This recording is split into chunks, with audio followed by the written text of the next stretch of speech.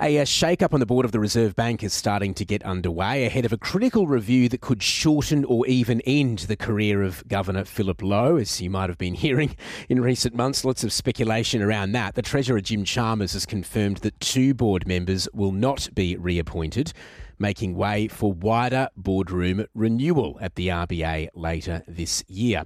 Let's get more now from the ABC senior business correspondent Peter Ryan, who joins us. Peter, good morning to you. How significant, firstly, are these departures of these 2 board members, given the likely shake-up that is underway at the RBA?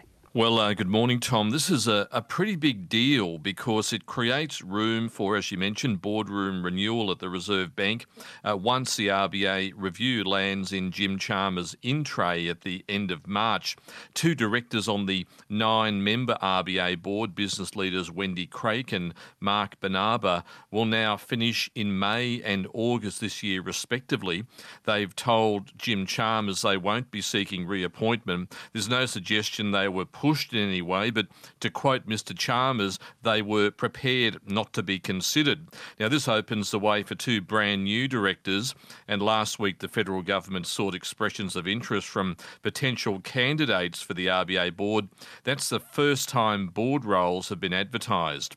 Economist Warren Hogan, economic advisor to Judo Bank, says there's a big cloud over the future of RBA Governor Philip Lowe, and that ill-fated comment that the RBA's official cash rate would stay close to zero until 2024. Of course, not a promise, but a poorly judged signal or prediction that's damaged the RBA's credibility.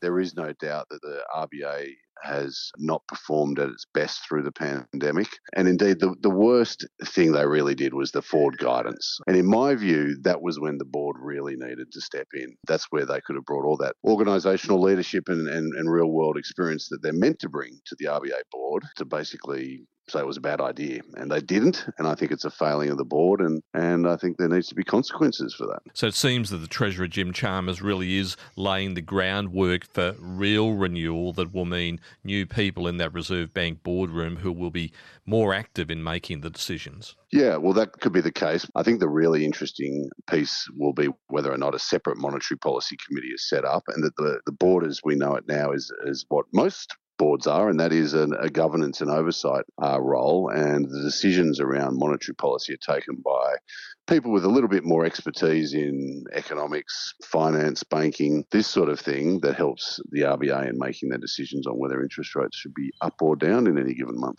So is this just the start of softening up that we'll be seeing from Jim Chalmers before he receives that review into the Reserve Bank at the end of March? Well, I think it's practical, but it is obviously a first step. The pandemic did see some of its weaknesses come to the fore, and I think it is time for a few changes to be made. But look, there is potential for a lot of change at the Reserve Bank over the next 6 months, including a new governor as well as a new monetary policy. Economist Warren Hogan there with Peter Ryan, who's with us live. Peter, when do we see those findings of the review into the Reserve Bank?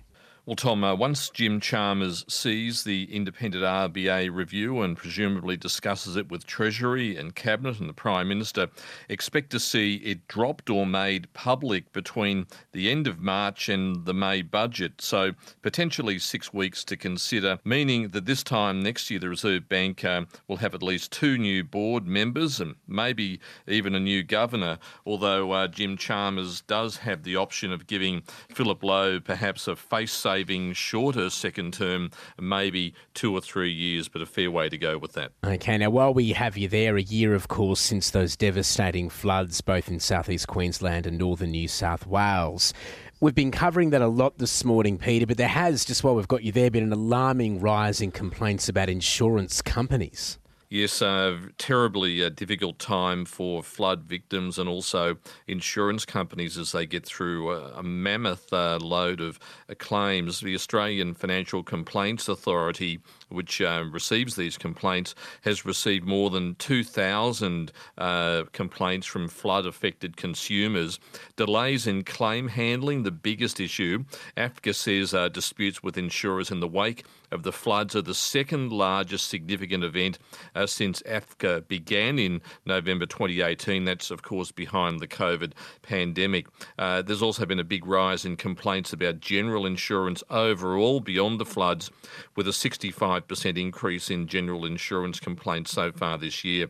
And just looking at those floods in southeast Queensland and northern New South Wales, delays in claim handling accounting for nearly 40% of complaints, denial of claims because of policy exclusions or conditions accounted for 1 in 3 complaints, and disputes over the actual claim amount represented 1 in 4 complaints. And we've contacted the Insurance Council of Australia, which represents the big insurance companies, for a response on the AFCA figures. Okay, Peter, thanks very much for joining us. It's the ABC's senior business correspondent, Peter Ryan.